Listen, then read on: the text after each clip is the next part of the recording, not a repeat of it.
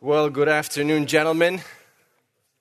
I am grateful that you are all here, and I feel the energy, not to be, what's the word, a millennial, or whatever the word is, but I feel the energy outside. It's incredible. And it's not only because there's so much coffee, it's because everybody's just happy to be here and just enjoying the fellowship and enjoying the Word of God and the messages, and I'm with you guys 100%. And I do thank you for coming. My grandfather is here, Marty Wolf. Let me pray for us, and then we'll begin. Heavenly Father, we thank you that we can be here. We thank you for this conference, Lord. We thank you that we can have a time when we come together and we fellowship with one another with one mindset, with one goal and focus, Lord, is to devote our lives to being your instruments, to devote our lives to studying your word, and Lord, to glorifying your name among other believers, Lord, and among non-believers, preaching the gospel to them. Lord, so I do pray that this time would be a refreshing time, the entire week, but also the remainder of the day today. Lord, I do pray that you would bless this session right now, that your name would be glorified, Lord. It's exciting, the things that you have given to us in your word. Pray that we would never take them for granted. We would never make small of them, Lord, but we would enjoy them, relish, study them, and worship you for the things that you have given to us. Lord, so I do pray that you would make this request a reality during this session, that we would take your word, we would be excited for it, and we would glorify you. Pray this, Lord, in the name of Jesus. Amen.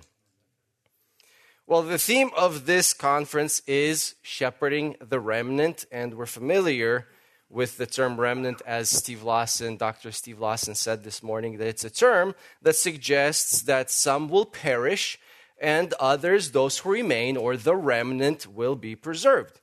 And when we look at the scriptures, we can see right away in the scriptures, God preserved Noah, and his family was one who remained, Genesis 7 says.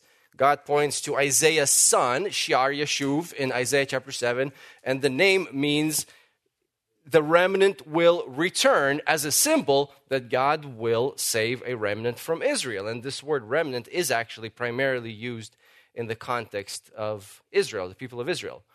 But more broadly, the term remnant, I should say more rarely also, God applies the word remnant to the Gentiles who will seek the Lord and who will worship the Lord.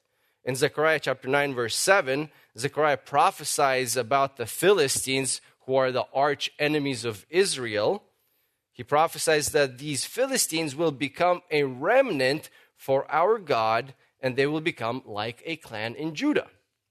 And because of this, the fact that God includes the Gentiles into his plan of salvation, because of this, we can turn to Revelation 7 and see in verse 9 that a great multitude from every nation and all tribes and peoples and tongues is standing before the throne and before the Lamb and worshiping God.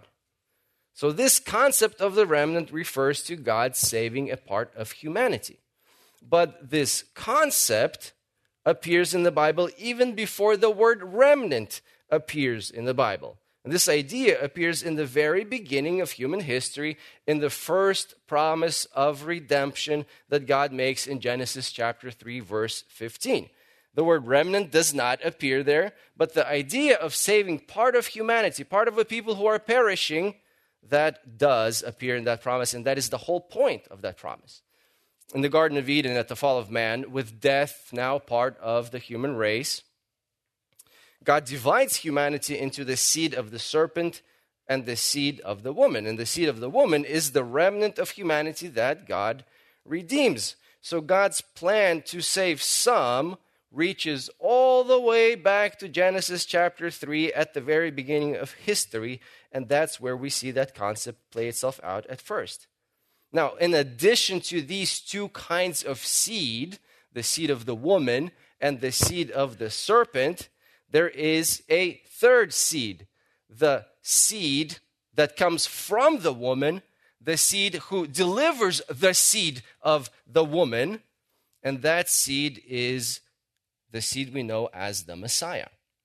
So as God reveals his plan of redemption in Genesis 3, he declares that there are three kinds of seed: the wicked seed, which is the seed of the serpent; the righteous seed, which is the seed of the woman that is delivered by God; and the perfect seed, which is the seed that is singled out from the seed of the woman, which is identified as he at the end of Genesis 3:15, and which seed we know as the Messiah. So you can turn with me to Genesis chapter 3, verse 15, and let's look at that passage together. Now, in Genesis 3, if Eve is deceived by the serpent, she and Adam sin against God, and then God pronounces the consequences against the serpent, against the man, and against the woman. And one of these consequences, and this is really the grace of God, but one of these consequences is God's plan of redemption, what we call as the proto-evangelium, the first gospel. In Genesis 3:15, God addresses the serpent, and this is what God says in that first plan of redemption, first promise of redemption. God speaks to the serpent and says, "And I, God, will put enmity between you, the serpent, and the woman, and between your seed and her seed. He shall bruise you on the head, and you shall bruise him on the heel." So the first seed that God identifies here is the seed of the serpent, the wicked seed, the seed that is not part of the redeemed.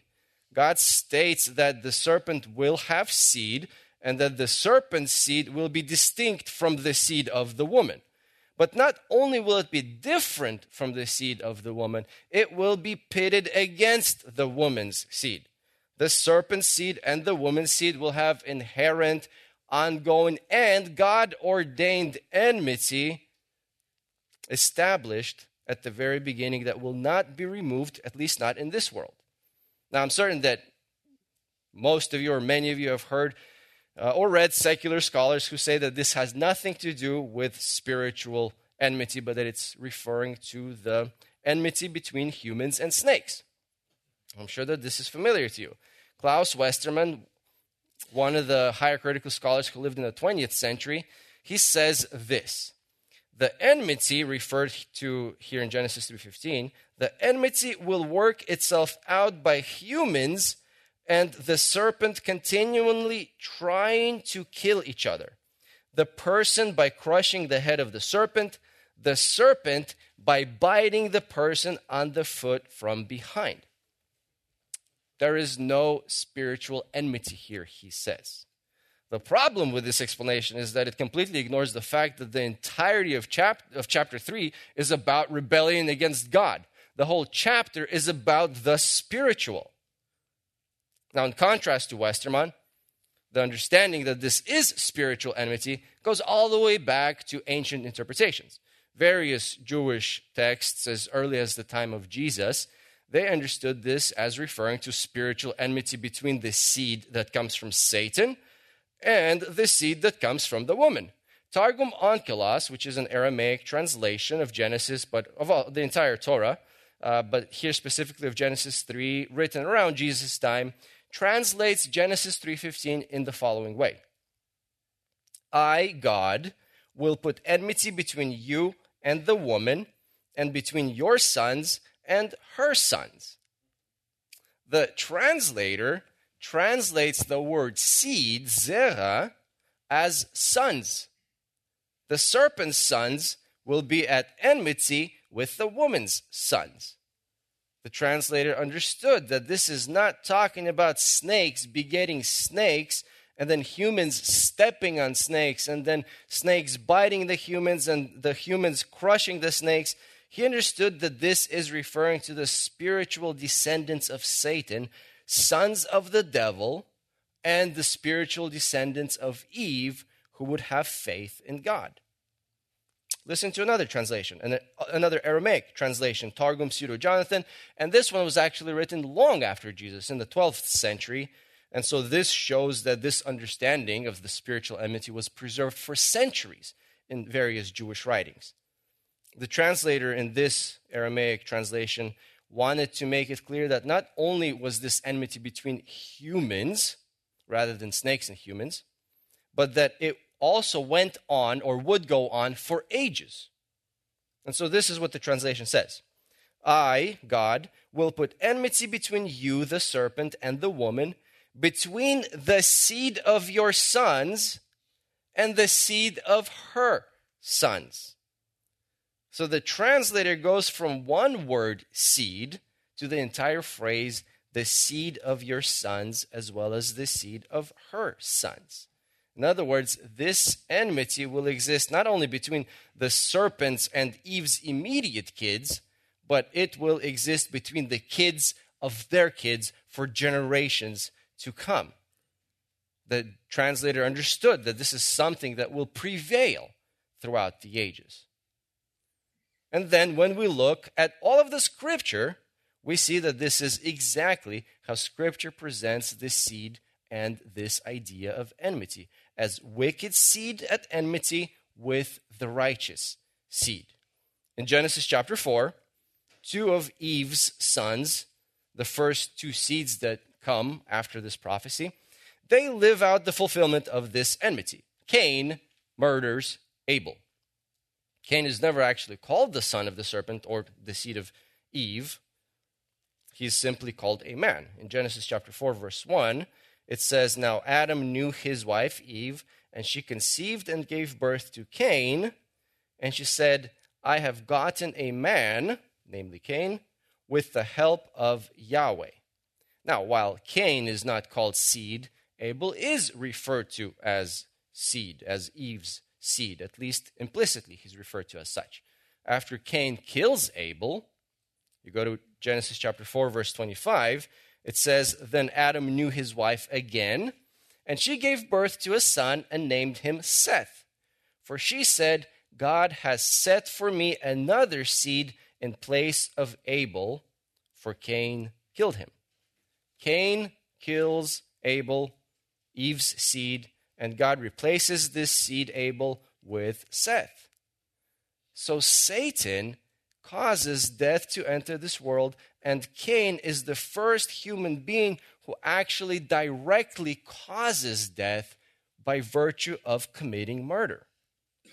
And because of this, because of what Cain did, John explicitly links Cain with the serpent. And he says in 1 John chapter 3, verses 11 and 12, he says, "For this is the message which we have heard from the beginning, that we should love one another.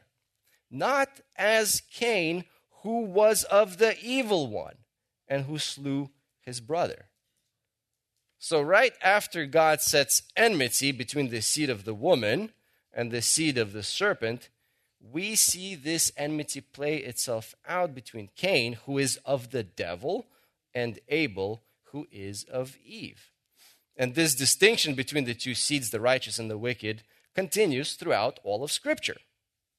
Listen to just a couple of passages in the Old Testament that refer to the seed of the wicked. In Psalm 37, verse 28, David says, "For Yahweh loves justice and will not forsake his holy ones. They are kept forever.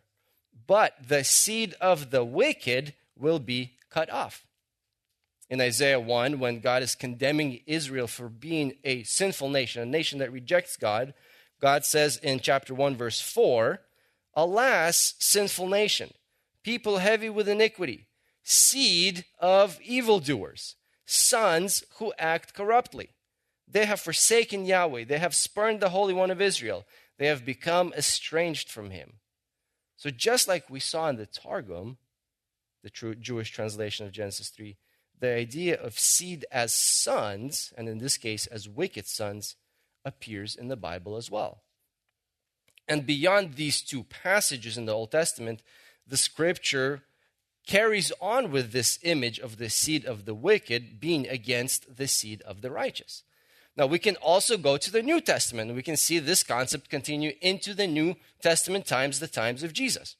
In John chapter 8, an entire discussion takes place between Jesus and the Pharisees about whose seed the Pharisees truly are.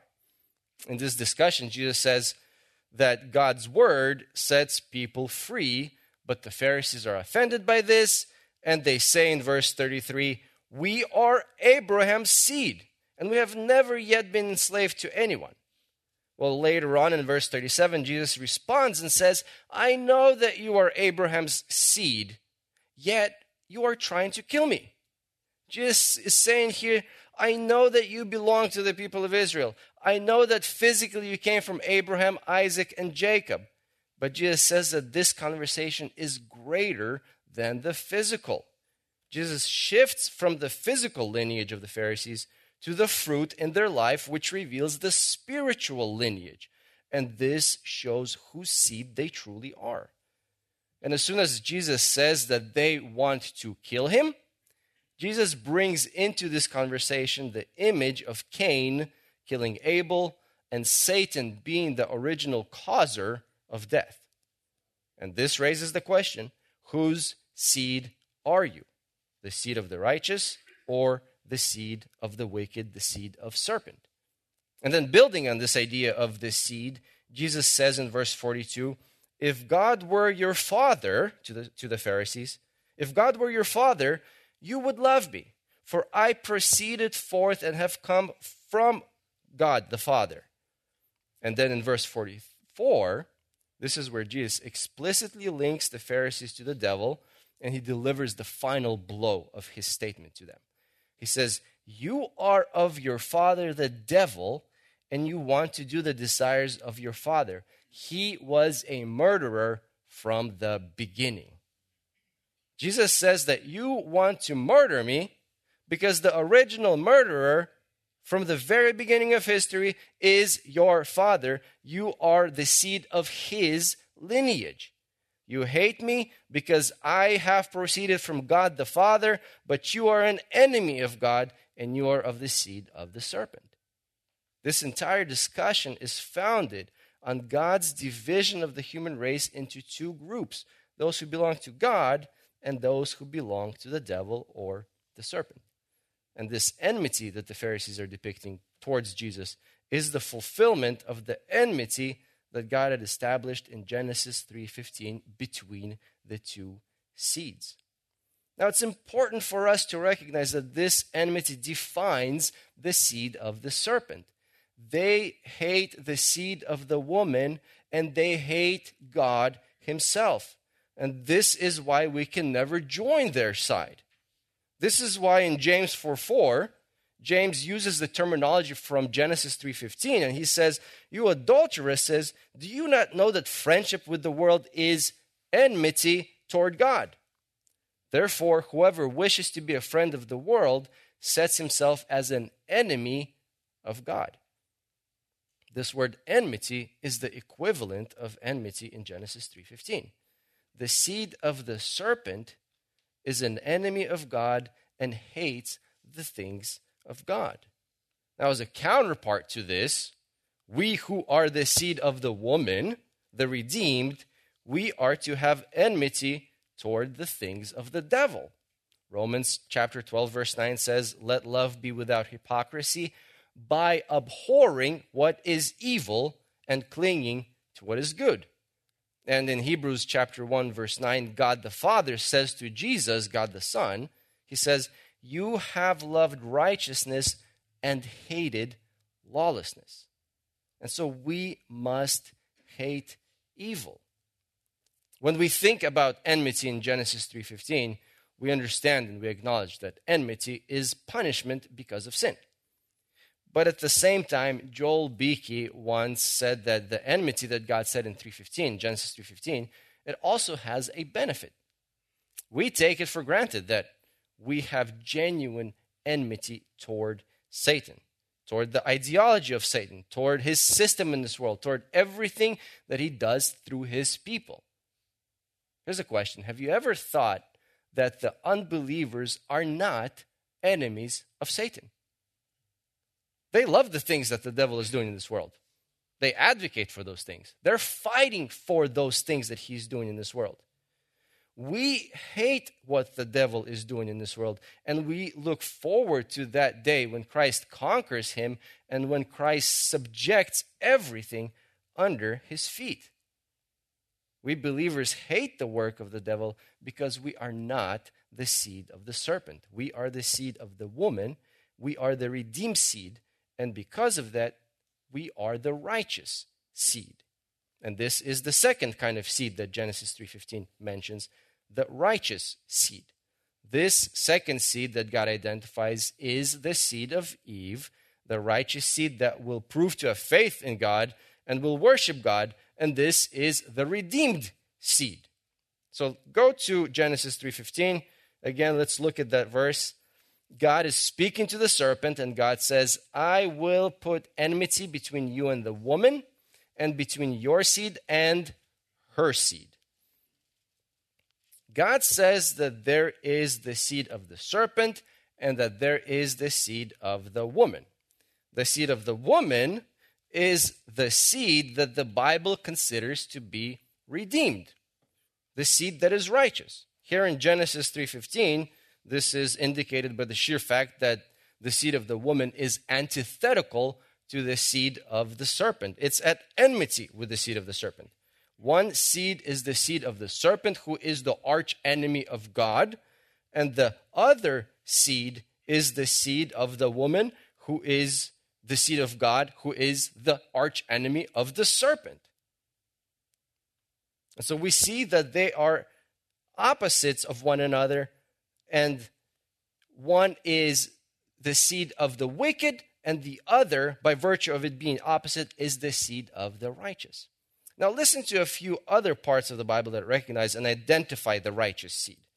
Isaiah 44 says that the righteous seed will belong to God. In verse 3, Isaiah 44:3, God says, I will pour out my spirit on your seed, Israel's seed. And then in verse 5, God says, this one or this seed will say, I am Yahweh's. And another seed will write on his hand, belonging to Yahweh. In other words, God refers to seed that belongs to Yahweh. Isaiah 6:13 calls the righteous Israelites the holy seed. Jeremiah 2:21 calls the righteous seed a seed of truth. Malachi 2:15 calls the righteous seed godly seed, or literally the seed of God. And listen to the famous and the beloved chapter from Isaiah 53, verse 10, which talks about the death of the Messiah and then the success of the Messiah after his death and resurrection. Isaiah 53:10 says, but Yahweh was pleased to crush him, the Messiah, putting him to grief. If you would place his soul as a guilt offering, he, the Messiah, will see his seed. The Messiah will see his seed. Who is the Messiah's seed? Well, it's those who look like the Messiah. It's those who resemble the Messiah. Those who love and follow the Messiah are the seed of the Messiah. And when we look at this image further in the scriptures, we see that it continues into the New Testament as well. In Matthew chapter 13, Jesus tells a parable of the wheat and the tares. A man sows seed in his field, but his enemy comes and sows tares in that same field. And so as a result, both the wheat, which the parable calls good seed, and the tares, which the parable implies is bad seed, they began to sprout up at the same time. Then when Jesus explains this parable, he associates the good seed with God and the bad seed with the devil. And then Matthew 13 in verse 37, Jesus says, the one who sows the good seed is the Son of Man. And then in verse 38, Jesus says, as for the good seed, these are the sons of the kingdom. Now, on the opposite end, Jesus says that the enemy who sowed the tares, or the bad seed, is the devil. And then Jesus says, the tares are the sons of the evil one. Now, we know that throughout the New Testament, the term seed, the idea of seed, is used in various ways. But in this parable, this goes directly back to the concept established in Genesis 3:15, where the good seed refers to the sons of God, and the bad seed refers to the sons of Satan. Now, with all of these passages that I just read, grounded in the concept of the seed, which is established in Genesis 3:15, there is no passage that is clearer about the meaning of the seed of the woman than Revelation 12:17. So turn with me to Revelation chapter 12. Revelation chapter 12. In this chapter, Revelation 12, John describes a sign that appears in heaven. A woman with child is about to give birth to a son who is to rule over all the nations. The woman is a symbol of Israel. And John uses language and imagery that goes back to Genesis 37, the moon, the stars, the sun. And he also uses imagery that goes back to Genesis chapter 3. The woman, her seed, and the serpent. And as the woman is about to give birth in this vision, a dragon stands before the woman so that he could kill the child. But God protects the child. And then go down to verse 10. In verse 10, this dragon is explicitly identified as the serpent of old, who is called the devil and Satan, who deceives the whole world. As soon as John refers to the serpent of old, we know that he is thinking of Genesis chapter 3, of the serpent who deceived Eve, just like he is deceiving the entire world. Now go down to verse 13. Verse 13 states that this dragon persecuted the woman who gave birth to the male child, but God protected the woman, just like he protected the child. And then go to verse 17. Verse 17 is where we see the climax of this passage, at least for our study of the meaning of the seed of the woman.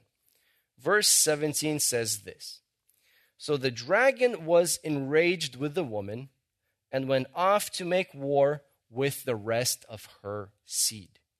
And who is the seed of the woman? John continues and he says that it's those who keep the commandments of God and have the witness of Jesus. The seed of the woman is those who keep the commandments of God and have the witness of Jesus. And in the context of Revelation 12, this refers to Jews and Gentiles who believe. So when John wants to refer to those who are righteous, what does he do here? He uses a concept that was established in Genesis 3:15, and he refers to the seed of the woman.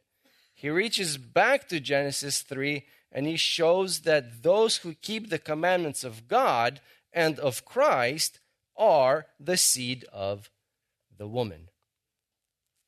And we can look at this concept a little bit more broadly, and we'll see that the scripture makes clear that this redeemed seed is both Jewish and Gentile. In Isaiah chapter 49, verses 5 and 6, Isaiah is prophesying here about the salvific work of the Messiah, and he says that Christ's salvation reaches to the end of the earth. In 49 verses 5 and 6, the Messiah is actually speaking here, and he says, "So now says Yahweh, who formed me," the Messiah, "from the womb to be his servant, to return Jacob back to him, so that Israel might be gathered to him." So the Messiah will definitely save this seed from the nation of Israel who believe in him. And this is the holy seed that Isaiah refers to in Isaiah chapter 6. But in verse 6, as Isaiah continues, in verse 6, God says that he has a bigger plan of salvation. God says in verse 6, "It is too small a thing that you, the Messiah, should be my servant to raise up the tribes of Jacob and to cause the preserved ones of Israel to return. I will also give you as a light of the nations, so that my salvation may reach to the end of the earth." The salvation of Christ extends both to the Jews and to the Gentiles who follow Christ. The seed of God consists not of one ethnicity or another, but it's of those who submit their lives to God. And this is exactly what Paul says in Romans 4, verse 16. Paul writes, "For this reason salvation is by faith, in order that it may be according to grace, so that the promise will be guaranteed to all the seed, not only to those who are of the law, namely the Israelites, but also to those who are of the faith of Abraham, namely the Gentiles. The seed of Eve that God refers to in the very first prophecy, the plan of his redemption in Genesis 3:15, the seed of Eve is that seed that submits to God and to Christ. This is the redeemed seed. This is the righteous seed. But this seed is righteous not on its own merit, but it's righteous only because it's redeemed by the ultimate and the perfect seed, who is the Messiah. And the perfect seed is the final seed that God identifies in his promise in Genesis 3:15. The Messiah, the Redeemer, who redeems the seed of the woman. At the end of Genesis 3:15, God singles out an individual from the seed of the woman, and God refers to this seed by the singular pronoun he, and this he is the perfect seed. So one more time, let's look at Genesis 3:15 in its entirety, and let's see what God says here. God is speaking to the serpent, and God says, I will put enmity between you and the woman, and between your seed and her seed. He, the Messiah from the seed of the woman, he shall bruise you on the head, and you shall bruise him on the heel. Now this he shall bruise you on the head, as you know, has garnered some debate. Is the he referring to all the believers, or is this he referring specifically to the Messiah? Is it a collective, where it's using a singular form, but it's referring to many people, like the word group or the word sheep? It's singular in form, but its reference is to a number of items within that word, within that group. Is it doing that, or is it singular and referring to one singular individual? Well, there are a number of reasons why the most straightforward, the strongest, and the best interpretation is that this is referring to an individual, the Messiah. First, the pronoun he, in the sentence, he shall bruise you on the head, is actually singular. So even though the word he theoretically could be used to refer to many, the singular form would naturally, and actually it would be required, to indicate that this is referring to one individual, unless there are other elements within the verse, within the statement, that show that this is plural. And in this verse, there are no such explicit or clear elements to point or suggest that this is plural. Secondly, the verb he will bruise, the verb bruise for this pronoun he, is also singular in the Hebrew.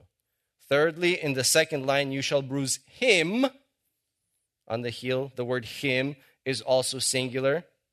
And then finally, the structure of this verse shows that this has to be singular and that it has to refer to one individual. There are three levels of enmity in this verse.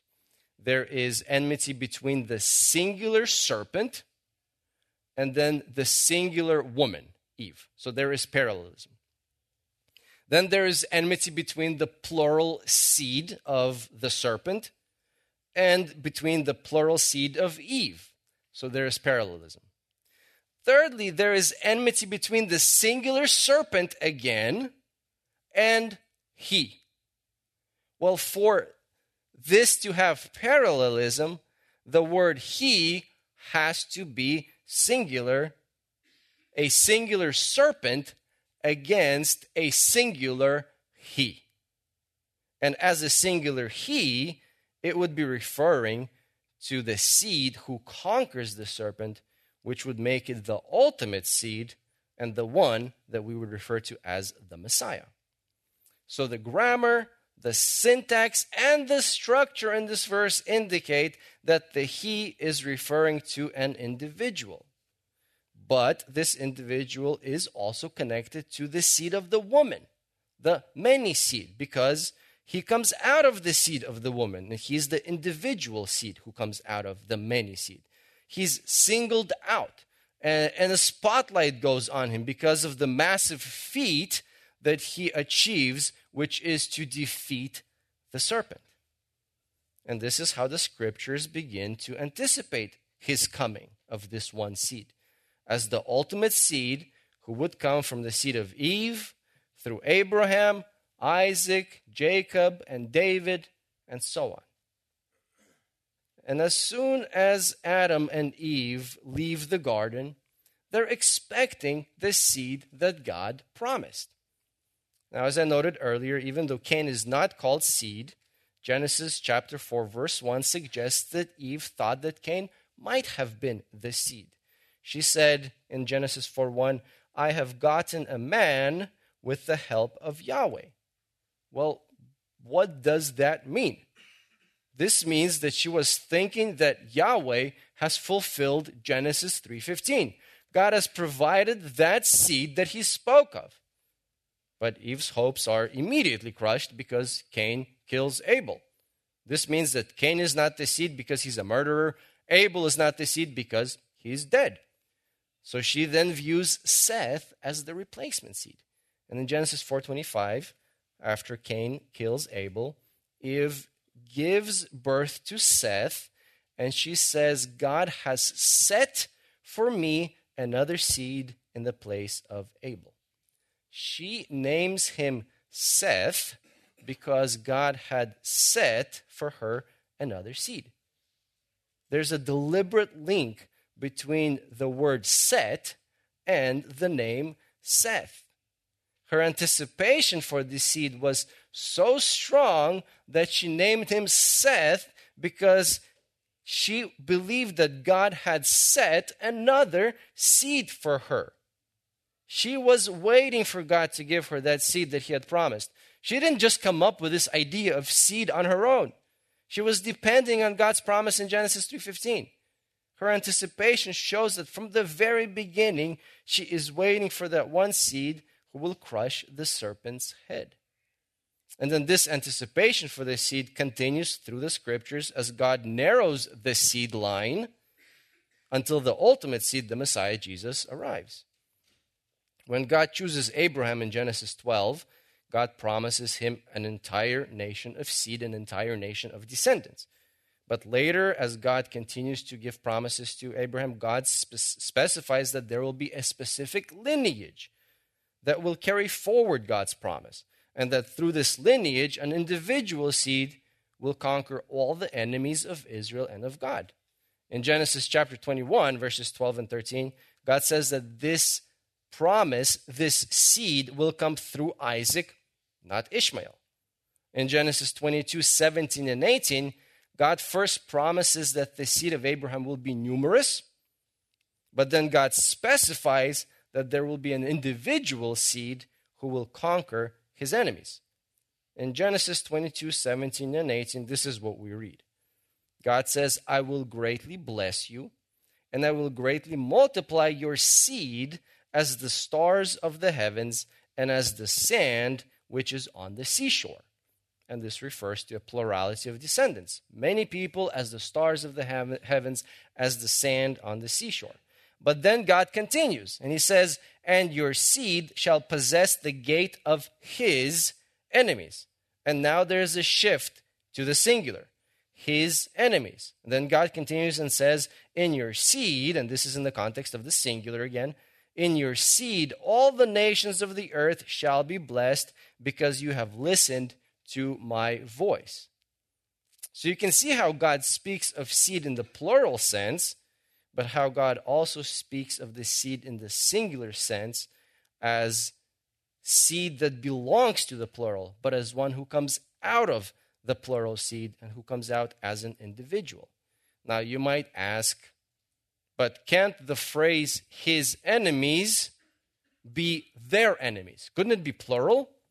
Well, theoretically, yes. Hebrew would allow for that.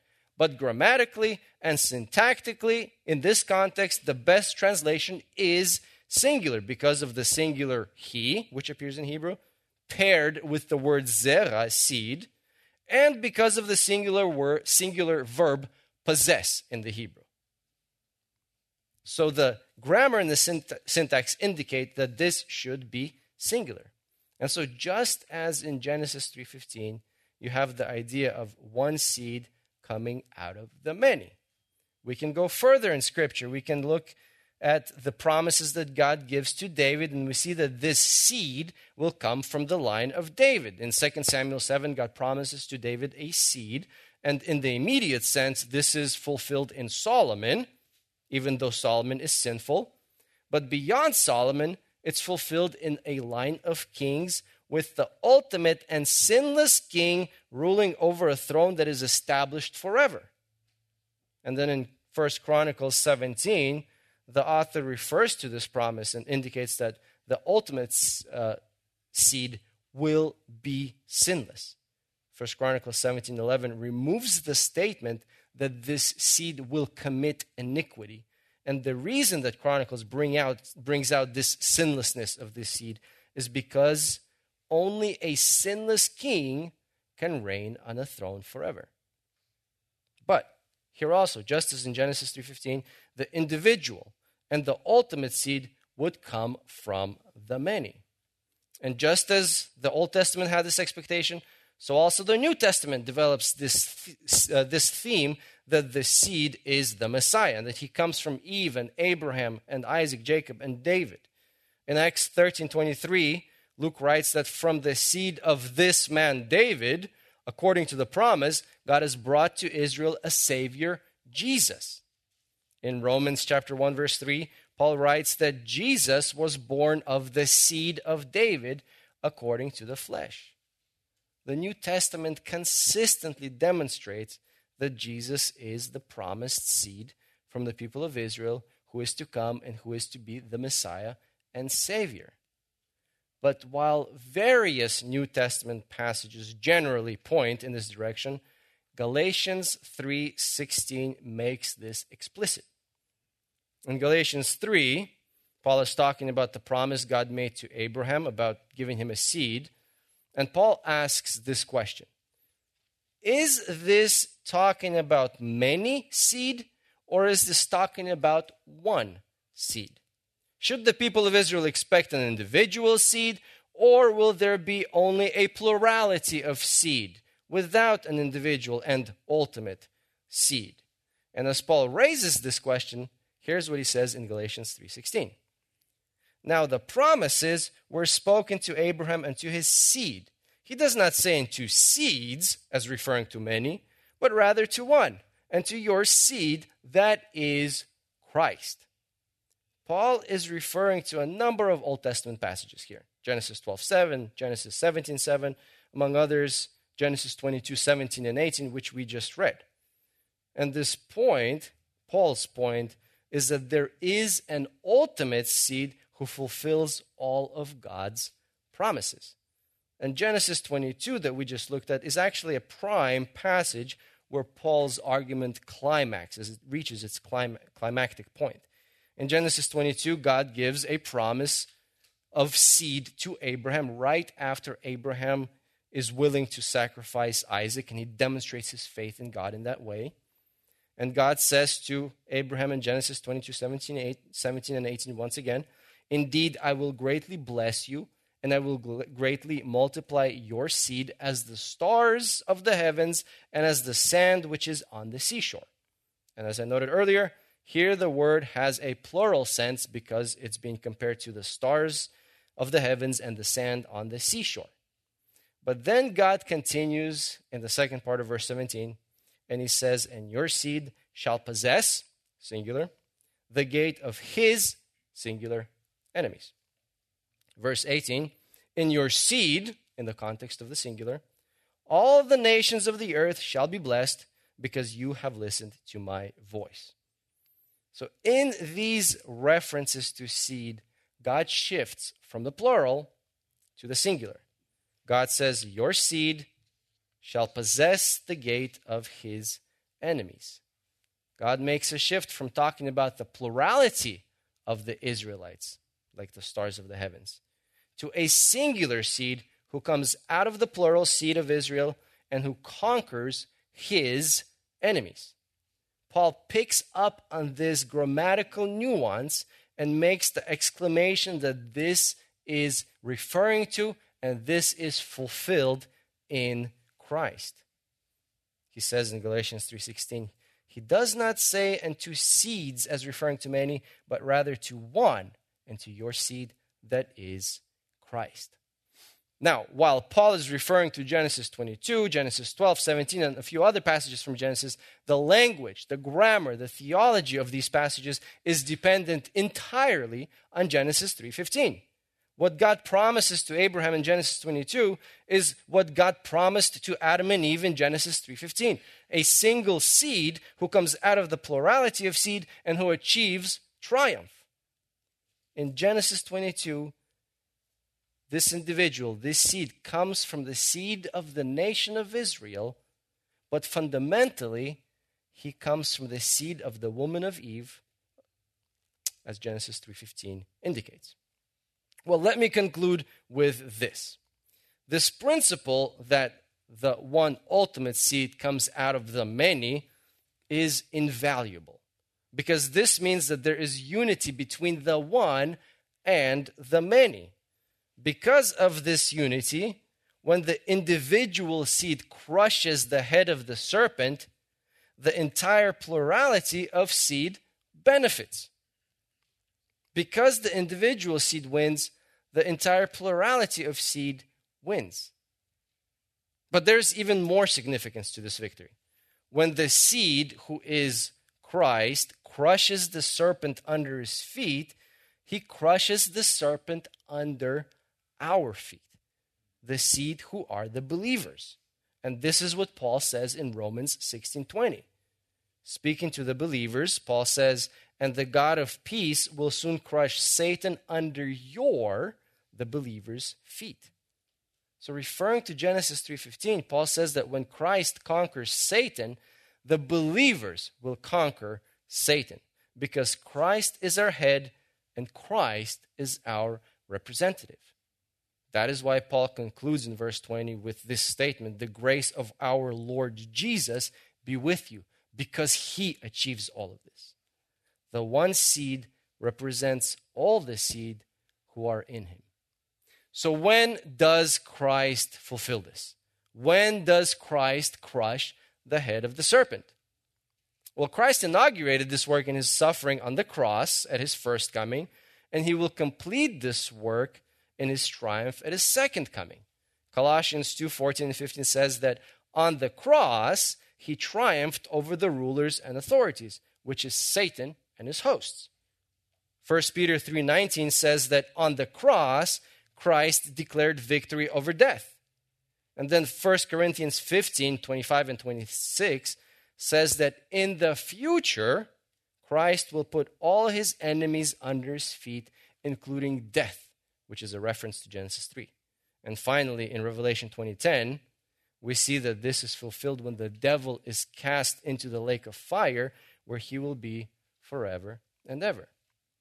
So to finish where we started, when we study the concept of the remnant, we see that the remnant is that part of humanity that is redeemed by God.